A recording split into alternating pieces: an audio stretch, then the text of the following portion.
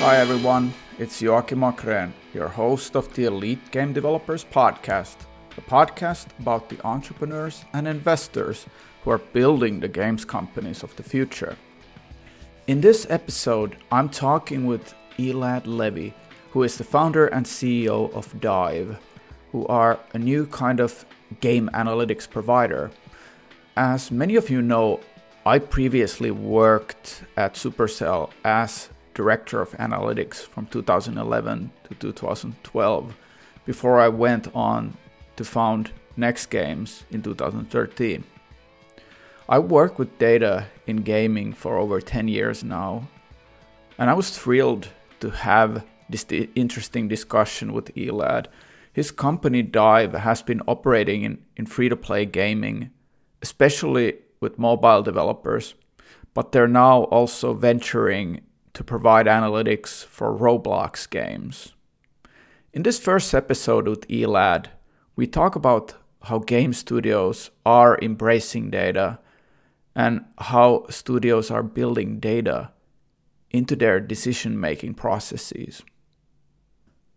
But before we go to this episode, here's a few words from our sponsors. At Pollen VC, we provide mobile app and game developers revolving lines of credit, enabling you to borrow up to 4 times your monthly revenues with simple and transparent pricing. As part of our commitment to the ecosystem, we also provide a suite of free tools and resources to improve financial literacy, helping studios make the most informed decisions when it comes to finance. And that's why we've been named Best Service Provider in this year's Pocket Gamer Mobile Game Awards. Visit pollen.vc to learn more. Are you a mobile game developer who's looking to try something new on the ad creative side? My top pick would be Influencer Generated Content, IGC, by Opera Event. Influencers and actors will make specific content from your games, and Opera Event will deliver you high-quality video ads that highlight the best parts of your game. Go to getigc.com to see some examples. That's getigc.com.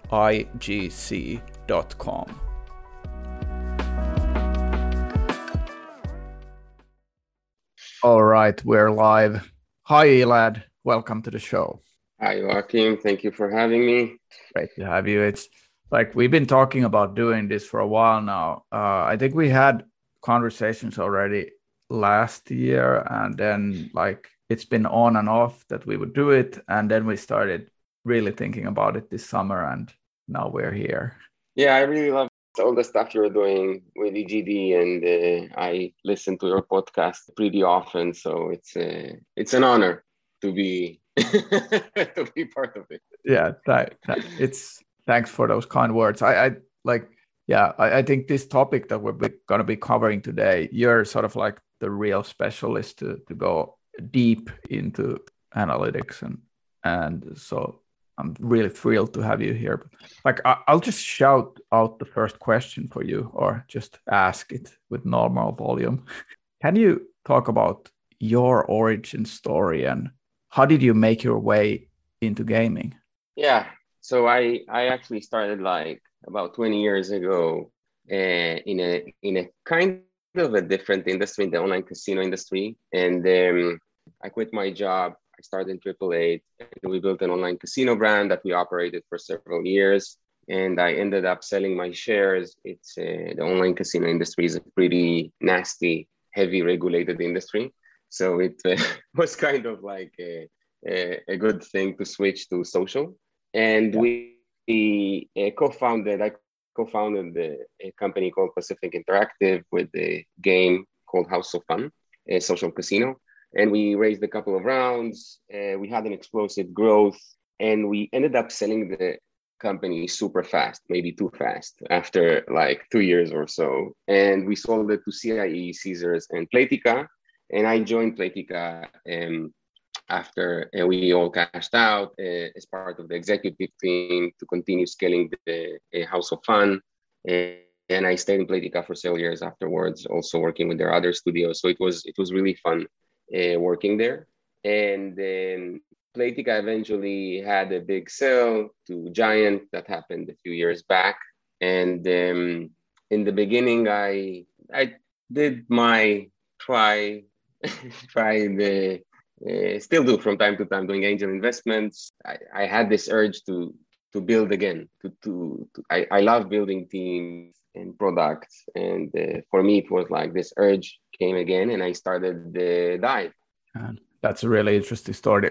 Like I think one of those aspects that really from your early career is interesting is like how do you think that your work in online casino, social casino, like did that prepare you to get into analytics? First of all, I mean the game itself, the mechanic of online casino in general, real money gambling doesn't have like a game economy in a virtual currency. So you put a lot of emphasis in game operations, in data, in marketing, in optimizing. So also the company I worked at Triple Eight, and afterwards they were very very heavy on like focused on data. So it was always a part of my life. The thing is that obviously online casino in terms of magnitude of volume doesn't go near social. Social is like the amount of data is insane.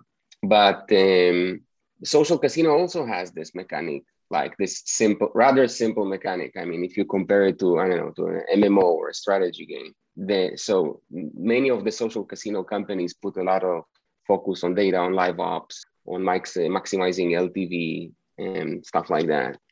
Like thinking about the whole like audience here that I have with the elite game developers, there's a bunch of founders there who are just getting started. Like thinking about like you going and starting your company back in the day in the online casino space, what things did you do early on that you think really propelled you to this success that you have nowadays? I think that every startup is basically buying time in a way. It's a runway that you burn and hoping for making it, finding a way to make it through. For us, it was always around the people. I think that's the number one asset of a company, the people. And then obviously there are other things that fall into, like market timing, market size, stuff like that. But the people is definitely the most important thing. And finding those people is really, really hard. It's really hard. And so, like finding that group of people that, get along with each other, that play along with each other. But again, it's a matter of runway that you buy until hopefully you make it. This is how I see it. I mean, the more experience you have, the less mistakes you're going to make. But basically the money is there like to make mistakes until you get that fit, that product market fit, that game market fit. I guess it's like everybody can show sort of like that they know what they're doing, but it's all about there's kind of like experimentation and then doing mistakes and learning and doing quickly stuff and hoping that you do quality decisions versus like you can't hit the right decisions all the time. You were mentioning this kind of the people aspect there. Can you talk more about like when you are hiring a team, how do you balance the team members who are more junior and just getting started, and then you're hiring these expert pros? Like what is the balance there when you're hiring a team? So I think the first hires in a company are super sensitive because every key hire you make will build that team or that department around that person, kind of like shape that. I mean, he or she will come with their experience, and then that the team of that person will start getting shaped around them. So I know, obviously, if it's a CTO, he will dictate the vision for the technology. If it's marketing, if it's a CMO or VP marketing, if it's an art director, if it's a VP product, and so those key hires for me are like the building blocks, of a company, and those are the most important people. After that, if you think someone less experienced, that's fine. You can maybe train them, or that individual or that person, that key hire person that you hired will train them. Also, when you raise funds, VCs focus a lot on the team. They invest in people, they invest in teams, and obviously, if you are X this, X that, have experience building companies, if you've been around the block, then the raising process will be easier as well. So it's inflecting in everything. Yeah, I totally agree that like the aspect of what kind of team you have it's not I wouldn't say it's an easy way to increase your value at the early stage when you still don't have revenue and numbers and things like that. But it is true that if you can attract talented people to join your effort, kind of like taking on that mission and joining the team, it is the best way to build value before the product. And I don't think people appreciate it enough in the industry. Yeah, I always say that, like, first and foremost, the CEO's, the founder's job is to make sure there's money in the company. Because otherwise it stops. If there's no more fuel, it stops running. So that's like the first and most important thing. But then finding talent and hiring those people and getting them to follow your vision is also really, really important if you want to get the right people on the bus. Yeah, totally agree.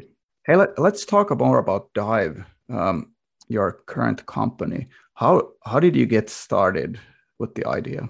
So about 2.5 years ago, I wanted to start again, and I visit a lot of game conferences and speak a lot with game studios.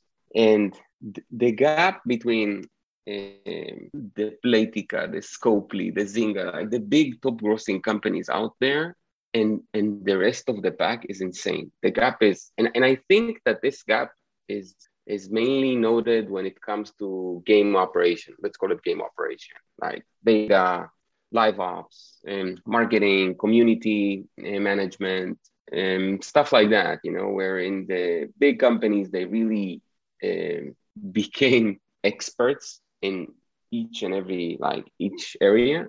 And small game studios, if you look at like a small cell, like a small studio, it's basically, developers, art, game designer, product maybe, but so they don't have time to focus on the other stuff, on the game operations. And data is obviously a crucial part of the success of a game or any product. And so the idea that we had was to build a company around that, around data, with the data technology and everything with the platform.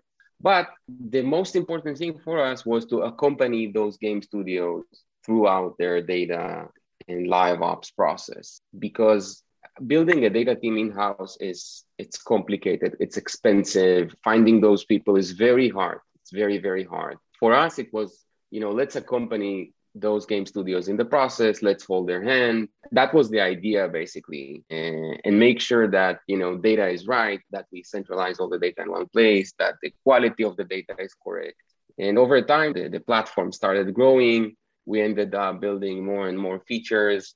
We added a live ops dashboard for segmentation and A/B testing. And it's kind of like took a life of its own and started growing. We are almost 20 people today and running on 40 games. So it really grew. This thing really grew, It's sort of like that, bridging that gap between the best developers who are doing gaming with data and the rest. Like bridging that gap is definitely a worthwhile mission. Like thinking about the approach that you took, which was this sort of like customizing per game. Like, how did you end up with this approach, and like how did it become evident to you as you were building Dive?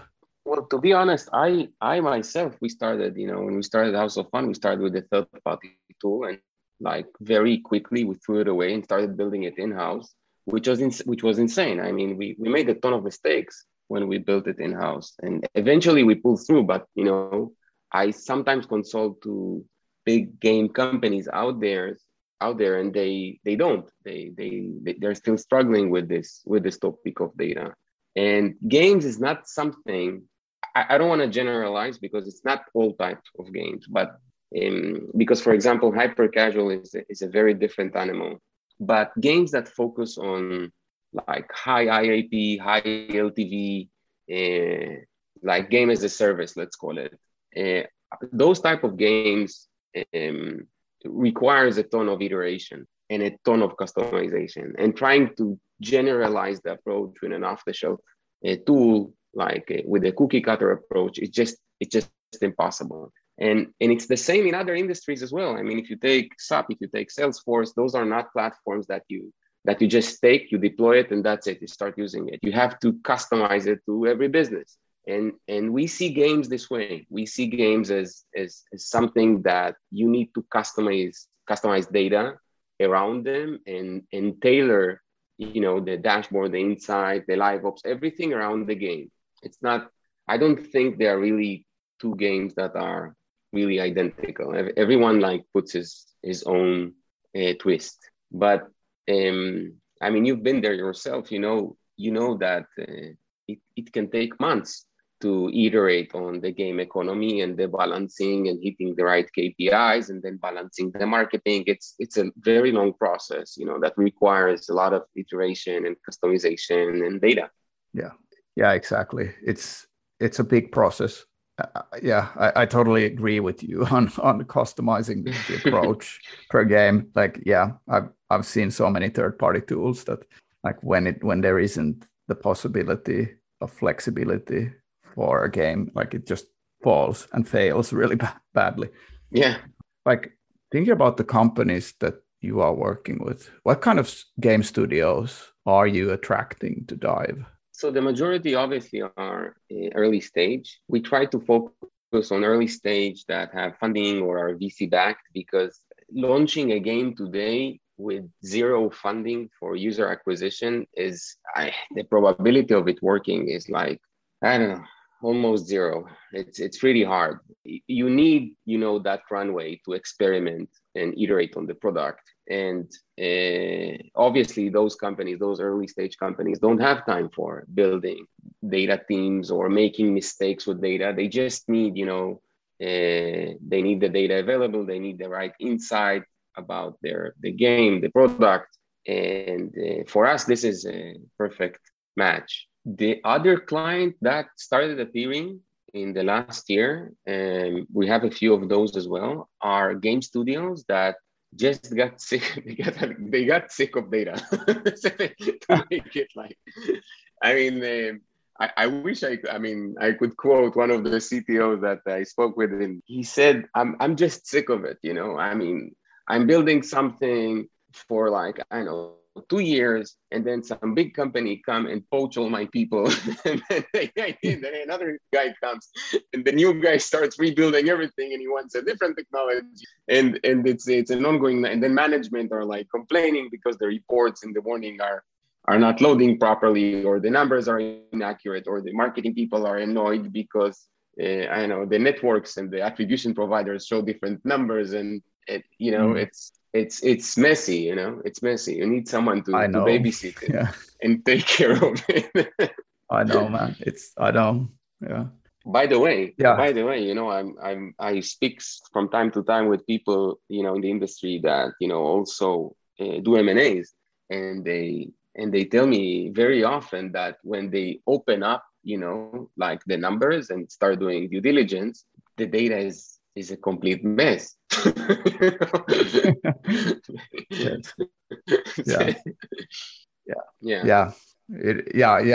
You want to be having all the things working, but because the complexity of the whole endeavor and the scale, it's pretty massive, actually, the endeavor to build it yourself. So I don't think, but you can build an amazing team without you can build an amazing team without a product, but you would probably not make money. The game is number one. the product Yes. and the game is number one. Let's get that clear first. If the game is Yeah. not good, nothing will help. Not data, not marketing. If the game is shit, then the game is shit. It's as simple as that. So maybe we could elaborate to the audience why like an in-house solution can be a hard thing to pull off. Maybe you can elaborate on that.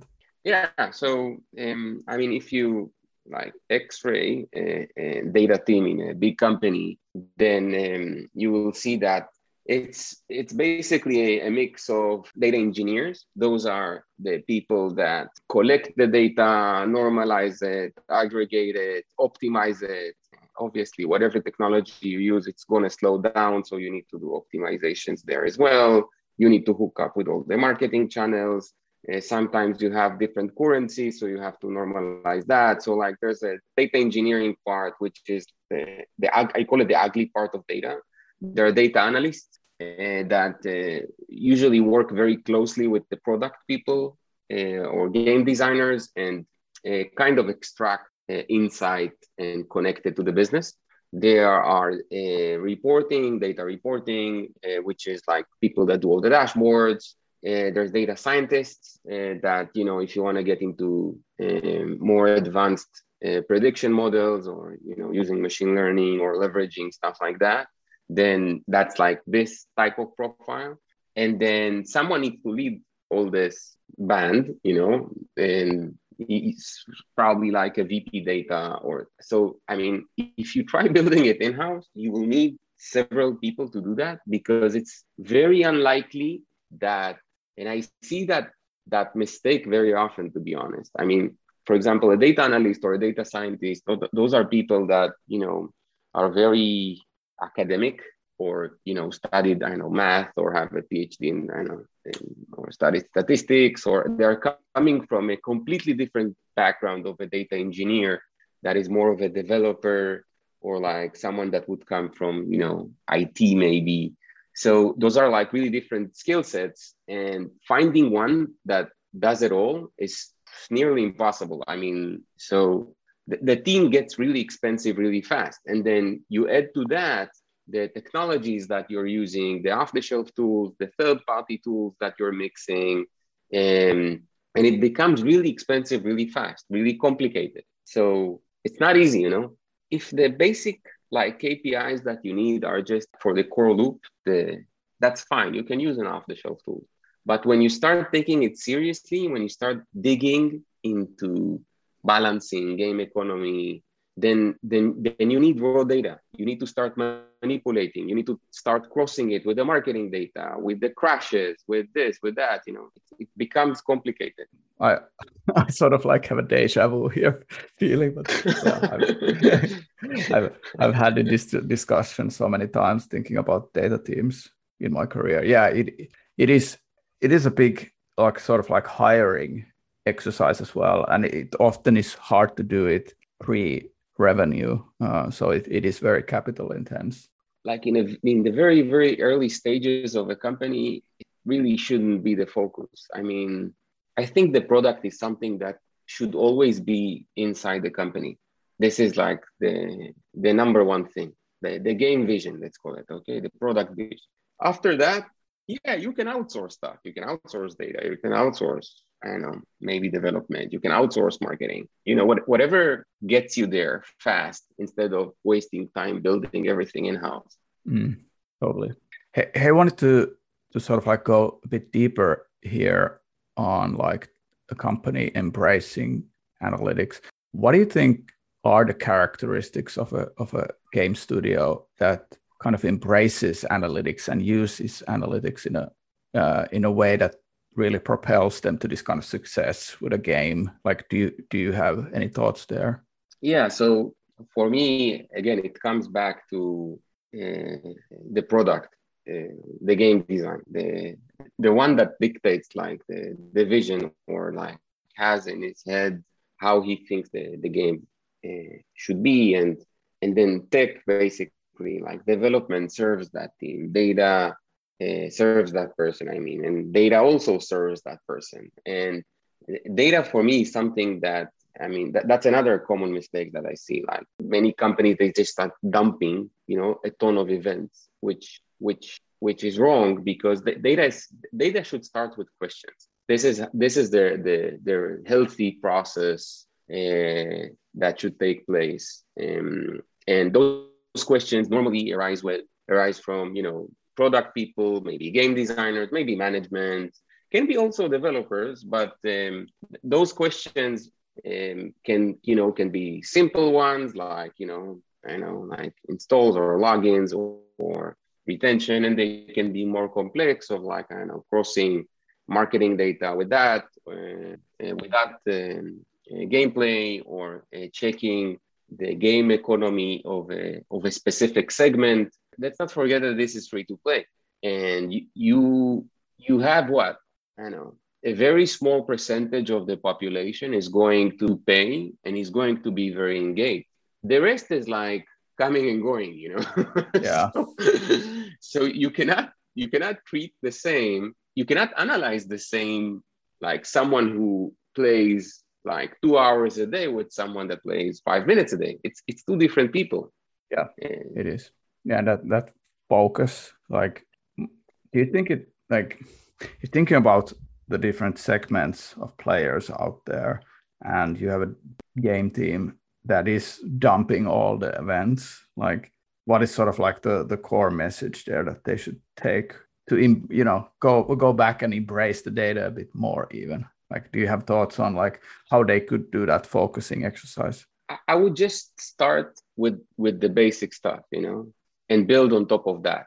Because let's say that, I mean, you start a game company, you focus on the basic stuff, you focus on session length and engagement and retention and stuff like that, and you don't need to focus on click-through rate in a pop-up. Yeah, now it might be cool to develop that, but it's a total waste of time product-wise, Yes. So I always say, focus on the basic. Not even, to be honest, not even monetization in the beginning. Focus on the core loop. Focus on. It might sound odd from someone who loves data, but make a fun game. Yeah. Make a fun game. Make something that clicks, that people like. Focus on a good core loop, and start building it from there. Slowly, adding just a handful of events every time, that will answer the more and more questions about the balancing, about the economy, about, and when you go to like take marketing seriously, then obviously you will need to hook up all the marketing channels and measure there the ROI, ROAS. So just take it step by step. This is like my best advice. Yeah, that's really good. There's also often this saying of, not being data driven, but being data informed. Do you think this applies to being successful in free to play, where you need to sort of balance between that creativity of making the game and also making the right decisions, so that you can really push the game forward? Like, what do you think about this relation to data driven and data informed? I think it's two different topics. I would like separate it to two different things. Data informed is something that is a must. It's a must. It's a must because otherwise, I mean, obviously, the creative portion is important in the game, because the product guy, the game designer, they see like a cool feature, maybe in the competition, maybe they get inspired from a different game, maybe, I don't know, maybe they had this crazy idea. They need to validate it somehow. If you launch a feature without measuring it, it's a waste of time. Yeah. I mean, so data informed is a must for the product people from the game. Also developers, they need to measure crashes or performance, like memory or FPS or stuff like that. Investors, they need to know what's going on in the company. So data informed is a must. Data driven for me is a different thing. It's more, I would connect it more with live ops, because this is for me is the part where you need to start segmenting the population or personalizing the whether it's offers or game experience. And this is more of a data-driven approach. Or for example, I know you want to build some prediction model that you see like whether a player is going to be a paying user or is going to be an engaged player, and maybe you want to modify the game experience in the beginning because of that. This is all like really hardcore data-driven stuff, like optimizing the game. Yeah, and you need to be doing that. But like, how do you see this, like when you're using data throughout the stages of the game's lifetime? You were talking about the early stage where you're looking at session length and retention, but like, how do you see sort of like those best practices evolving with the stages of the game's lifetime? The first days are obviously like D1, D2, D3. This is like a core loop. And yes, obviously, retention is important there, engagement, sessions per day, session length, stuff like that, the basic stuff. And by the way, you see it you see it in hyper casual because the core loop is fun in hyper casual, it's like you take it and you play it and then you want to play it again, Maybe you get sick of it after a few days, but at least in the beginning, you really enjoy the game. So the core loop is important because it's something that is going to repeat all the time. So it must be fun. And after that, you can do some marketing tests, maybe 500 installs, maybe 1,000 installs, like bursts to see if there is, the response. And this is another important thing that I like saying. It's not only data that gives you feedback there, it's also the community, because data will show you if there is like a loading funnel that is not working, but people will tell you things that data cannot. So making it easy for the players to give feedback is important as well. And I think those early stages are really focused on those, like the basic stuff. And after that, when you start building more of the meta game or like adding more layers to the game, this is where the balancing and the game economy and eventually the monetization will start taking place. That's the depth, of the game. This is your D28, D60, D90, D whatever, This is like a completely different thing. Yeah. Do you feel that then the live ops is separate from this? How do you see that sort of like live ops coming in as its own? I think it's one of those key components that all the developers will add, but it's so complex. How do you see that sort of like coming in? Because I remember like this focus in early mobile free-to-play was that you had to have the core experience really well, and that needs to retain for months. But then we shifted towards this live ops model in so many games. Yeah, but it's like the core loop and the progression systems for me are like the building blocks, because and over time your company, as you go through those stages of development, balancing the game economy and the game, you do more and heavier marketing tests, and need to see if you can justify the user acquisition cost, the CPI. But then this is an important thing, because the bottom line is that everyone will pay more or less the same CPI, unless you investigate some sort of a new marketing channel, which is also an option. But, if you go to the big marketing channels out there, the Facebook, the Google, everyone will pay more or less the same CPI. The question is how can you maximize that LTV? And this is where live ops comes into place, because the more, we started House of Fun. We had, I think, one sale in the weekend. And when I left, we had like 2 game events per day. And if you go to if you look at the Asian market, they have like several events in one day, which is like super intense. It's imagine that every event is, coordinating the art and speaking with the development team. Maybe there's something that needs to be, activated. Checking that you're not generating some sort of a hangover in the game economy when you activate this event. And then measuring it afterwards. Maybe you need to coordinate also with the marketing team so that there's no big campaign coming in. It's a ton of work. It's a ton of work, but it contributes a ton of money to the revenue. In some cases, it will contribute up to 50% of the game revenue will come from live ops. Don't get me wrong. I honestly think that, again, if the game itself in its core, if the progression system, if it's not healthy, then I wouldn't jump into doing live ops. I think live ops is something that you add on top of something that already has some sort of like a base, because otherwise you'll mess up with the game completely. If you make like an aggressive sale or do some event in the weekend and give a ton of virtual currency, you can mess up the game economy completely if the game is not healthy and cannot stabilize itself afterward. Thanks for listening in on this first episode with Elad Levy. We're going to come back to the second part of this interview in a month's time. So in the meantime, take care everybody. See you out there. Bye-bye.